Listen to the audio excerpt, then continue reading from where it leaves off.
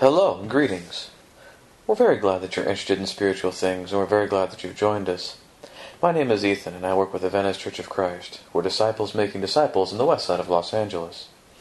And today we're going to continue our exploration into some of the Jewish people of the Second Temple period. We talk about the Second Temple period. It's a period between about 530 before Jesus to about the year 70 of our own era. We also call it the post-exilic era. It's often subdivided into the different ruling empires. So the Persian period begins this era from about 538 to 334 before Jesus. Then Alexander the Great conquered the Persian Empire. His generals divided his empire. So we have Ptolemy in Egypt, who rules over Israel from 334 to 200. And then the Seleucids, who ruled over Asia, conquered Israel and ruled over it for about 200 to 167 before Jesus.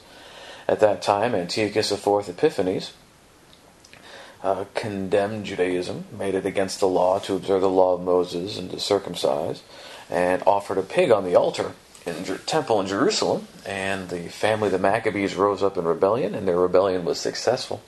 And so we speak of that family as the Hasmoneans, and they rule from 167 to 63 before Jesus.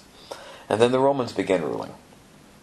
And they will continue to rule for hundreds of years, but we cut off this period at 70 of our own era, because that is when they destroy the temple in Jerusalem. It's a very difficult time in Jewish history. Especially at the beginning of the period, the people are recovering from the fallout of the economic, political, social, and religious apocalypse that was the destruction of Jerusalem and the temple near 586. There was no Davidic king on the throne. The land of Israel did not belong to the Israelites. Some or all of the Jews lived in foreign lands, and wherever they were living, they were under the domination of a foreign, pagan king or emperor. So how is it that Yahweh is still Lord in all of these things? How could the Jews live faithfully in these conditions? Well, in the pages of Scripture, we see that at the beginning of this period, Yahweh continued to inspire prophets and instructors to provide Israel with the kind of guidance they would need about what would come to pass and how they could serve Him until the Messiah would come. And there's a lot that we can gain from considering these men and their character and women, and to see how Yahweh delivered His people through them, and Yahweh showed them the way forward. And today, let's consider Ezra, who was a scribe and a priest of God. We learn about Ezra's life from the book that bears his name and parts of Nehemiah. Now, not all of Ezra. Ezra chapter 7 and continuing, and also in Nehemiah chapter 8 and chapter 12. It's very likely that Ezra is the chronicler. You see a lot of parallels between the beginning of the book of Ezra and the end of Chronicles. You see a style similarities between the two, and so it's very likely that Ezra is the chronicler, and therefore he is responsible for 1st and 2nd Chronicles in the form we have them today. Likewise, in the Apocrypha, Ezra takes on a very strong prominence. The books of Esdras are all in some way related to Ezra.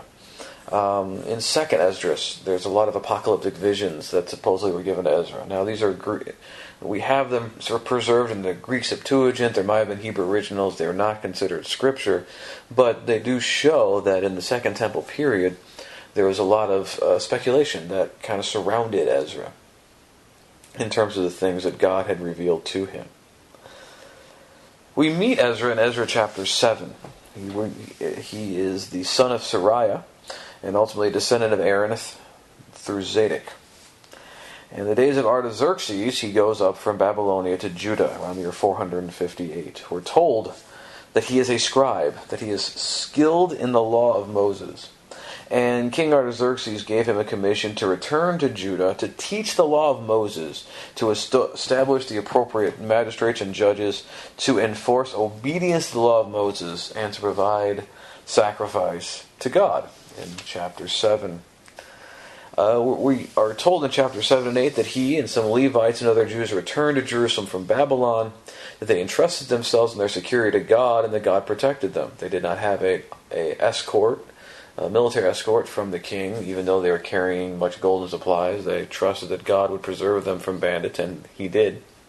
And they were able to hand over to the temple authorities in Jerusalem all the things that they had brought with them, that they did not lose anything. The main story that we get about Ezra in the book bearing his name is in chapters 9 and 10 of Ezra. that when he arrives in Judah, the officials spoke to him and said that the people of Israel and the priests and the Levites have not separated themselves from the peoples of the lands with their abominations, from the Canaanites, the Hittites, the Perizzites, the Jebusites, the Ammonites, the Moabites, and the Egyptians, and the Amorites. For they have taken some of their daughters to be wives for themselves and for their sons, so that the holy race has mixed itself with the peoples of the lands. And in this faithlessness, the hand of the officials and chief men has been foremost. And when he hears this, he mourns, he prays, he fasts, and he goes in front of the temple and he expresses the guilt of the people in a prayer in chapter 9. And it's a prayer that really lays quite the guilt trip on the people for their faithlessness, for their turning away from the ways of God, and that they could not stand before God because of these things. So in chapter 10, the people are hearing him making confession in front of the temple, and they realize their sin. They weep bitterly, they confess it, they make a covenant to handle with the matter according to the law. At that moment, verse 5, Ezra made sure that they would take an oath to do what was said, and they took that oath. And he makes sure that the follow-up is accomplished. The people of Israel gather. Ezra declares their sin, and he also demands their confession, and they all decide to separate from their foreign wives, and this is sealed and attested in Ezra chapter 10. Now, in Nehemiah chapter 8, we're told the story of, at some point during this time, when Nehemiah is governor, and Ezra is there, and these events overlap. All the people gather at the square before the water gate, and Ezra brings the book of the law of Moses to read to the people. In verses 5 through 8, he opens a scroll, he blesses Yahweh. The people respond with amen. He and the Levites then read the book and gave the understanding. That's explicitly pointed out in Nehemiah 8 and verse 8. Afterward, the people are given the feeling that they should mourn of their sins and the things that they did wrong, but Nehemiah and Ezra both declare that it's holy to Yahweh, and that they should not mourn or weep. Instead, they all go away rejoicing. That, yeah, sure, there's been problems, yeah, sure, there's been sins, but the law has been read in their hearing, and therefore they should rejoice in it. It's interesting, though, when we read in verse 13, on the second day, the heads of the fathers' houses of all the people, with the priests and the Levites, came together to Ezra the scribe in order to study the words of the law. And they found it written in the law that Yahweh had commanded Moses that the people of Israel should dwell in booths during the feast of the 7th month, and that they should proclaim it and publish it in all their towns and in Jerusalem. And it continues on. It's interesting that they see this and they realize that it's that time and they're not doing it. And so they immediately summon everybody to do this. And during this time, we're told in verses 13 through 18 that Ezra reads daily from the book of the law of God. Now, in chapter 9, we are told that there is this prayer of confession of sin in Nehemiah 9, 6 to 37. In the Hebrew, it's just a prayer given. We're told certain Levites in verse 4 and 5 cry out to God and bless Yahweh their God. But in the Septuagint there is an addition in verse 6 that says, and Ezra said before the prayer, suggesting that Ezra is the one who actually gave this prayer of confession. That is not preserved in the Hebrew or in Septuagint, but it could be a valid reading. That was what was said in the original, it fell out, or it's possible it's just a later reading because the expectation would have been that Ezra would have said the prayer because he had spoken earlier in the book. We can't quite be sure. In Nehemiah chapter 12 and verse 26, we see mentioned again that when Nehemiah is governor, that Ezra is the priest and scribe. So he's got this position of prominence for certain in the land and among the people. And that's what we learn of Ezra from the scriptures. So what do we take away from this? Well, Ezra comes to Judah at a very challenging and critical time. it seems pretty clear that the prophetic word was scarce in the 5th century BC, and it would soon be gone until the days of the Christ. And when we think about the final prophets of the time, the Old Testament, you have Zechariah and Haggai. They're both prophesying while the temple is being restored. We learn about them earlier in the book of Ezra, when Ezra's still writing history. That was going on many, many years before Ezra is present. Ezra comes around 458, and those guys were living around the time of 522. So there's a pretty decent distance in time between those people. Malachi may be prophesying sometime around this time. That book is not entirely sure in terms of its dating, but it's very clear that there is a dearth of understanding of the law. In Judah itself, the people were becoming less distinctive because they were intermarrying and they were assimilating into the pagan nations around them. And that's why it was very important to have instruction and exhortation to encourage the people to be faithful. Otherwise, there may not be much of an Israel left. And let's be honest, when we look at Ezra 9 and 10, it's a really difficult passage, isn't it? The idea that here we see Ezra coming in, telling them to forsake their wives and children. What happened to those wives and children? On the other hand, there's a very important reason that Ezra is concerned about this thing. In Deuteronomy chapter 7, in the first 3 verses, Yahweh warned Moses, and Moses then warned the people that they need to be careful, that they needed to destroy the peoples and the nations that they were coming into, because they are bigger than they are and mightier, lest you will not intermarry with them, giving your daughters to their sons, or taking their daughters for your sons, for they would turn away your sons from following me to serve other gods. And of course that was exactly what had happened during the pre-exilic, during the days of the Davidic monarchy. And the danger was there again, because if the Israelites intermarried with the nations around them, they would lose their distinctiveness. They would cease the genealogies. We see all these genealogies, and those genealogies would be almost meaningless, because it would be the distinctiveness of the people would be lost. You wouldn't be able to continue those tribal alliance, those tribal families, because they had dispersed with all the other nations. And it's not just the fact that men of Israel are marrying foreign women, that these children are being raised to minimize the distinctness of the people of God and the service rendered unto Yahweh in Ezra 9:1, and also as we see in Nehemiah chapter 13. If they don't stop this, there will be no Israel left to be there when Messiah comes. That one of the important things that must be done during the Second Temple period is that Israel needs to maintain its heritage. And to maintain its heritage, they need to marry among their own people. And they continue the bloodline.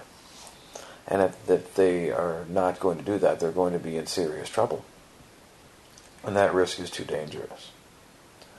But of course, the main thing that Ezra is doing, and even what he's doing here with the intermarriage issue, is that he is coming in as a scribe and as an Aaronite priest to teach people the law. That the king empowered him to teach and enforce the law of Moses in Judah.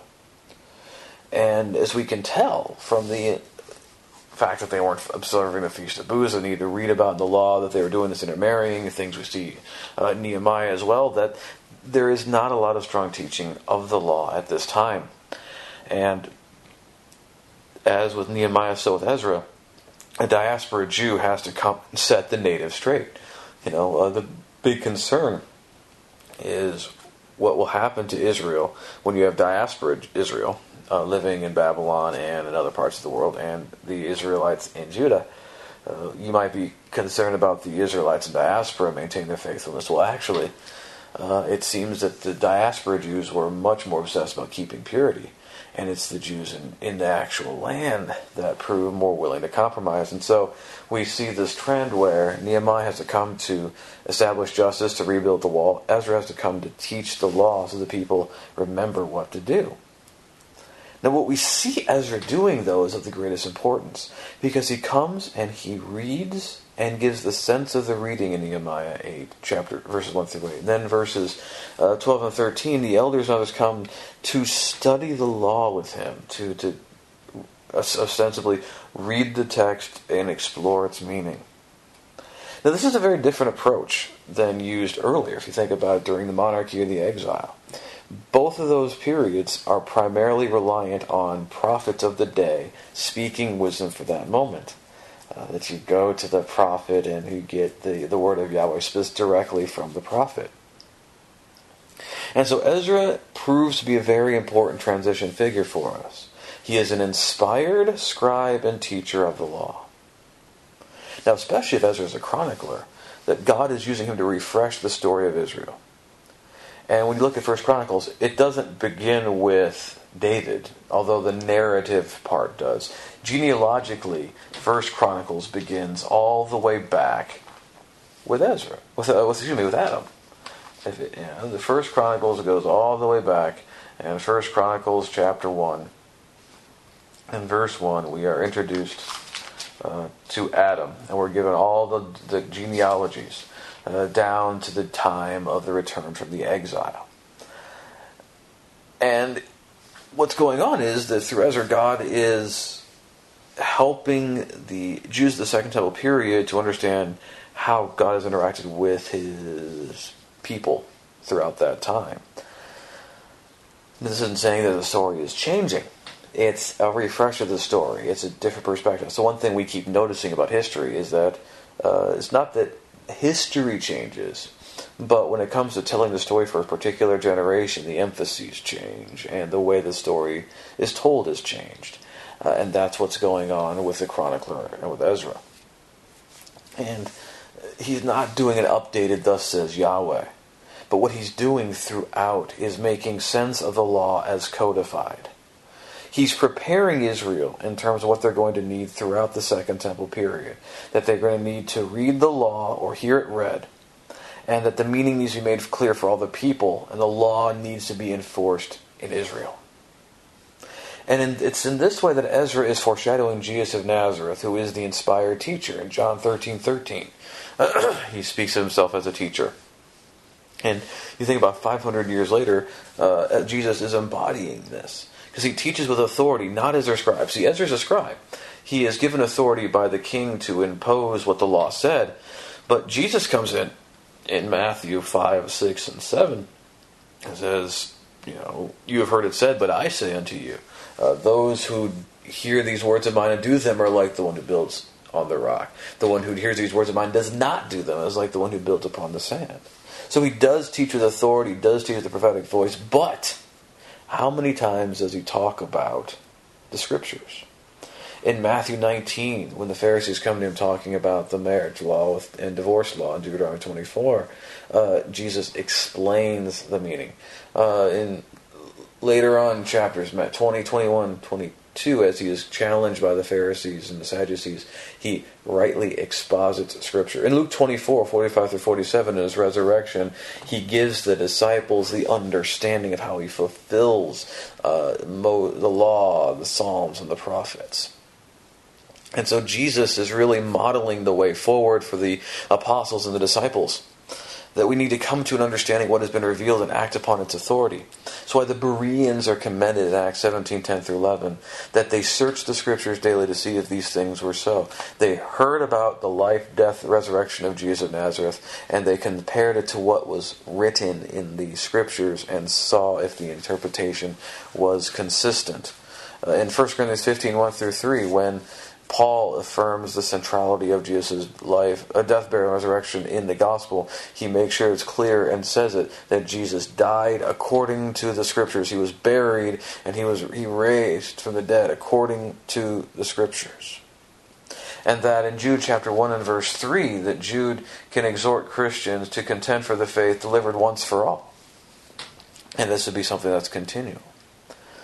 And so we get to this point here with Ezra in the Second Temple era, that we have a kind of two bookends here. That Daniel, mostly living in the exile, but is a apocalyptic prophet, given visions of the future. And so he provides the way forward for Israel to understand prophetically the times and seasons. The fact that these things that were happening through the Persian and Ptolemaic and Seleucid and Roman periods had been foreseen, that God spoke to Israel about them before they happened. Ezra provides the way forward in terms of living without prophets. That, okay, God has explained what would happen, but there's no thus saith the Lord in each particular context. Instead, Ezra provides the way forward of reading the law, making sense of it, and applying it to life. That what Israel was going to need was to have a firm understanding of what God had already revealed to them and to apply it to their lives. And all of these things that Ezra emphasized are important for Christians today. In Romans 8 and verse 29, and Romans 12 and verse 1, Christians are told not to be conformed to this world, but to be transformed by the renewing of our mind, that we're going to be conformed to the image of the Son. Then in 2 Corinthians 6, 14 and 18, we must be concerned about not becoming unequally yoked with unbelievers. And then 1 John 2, 15 through 17, we're not to love the world or the things in the world.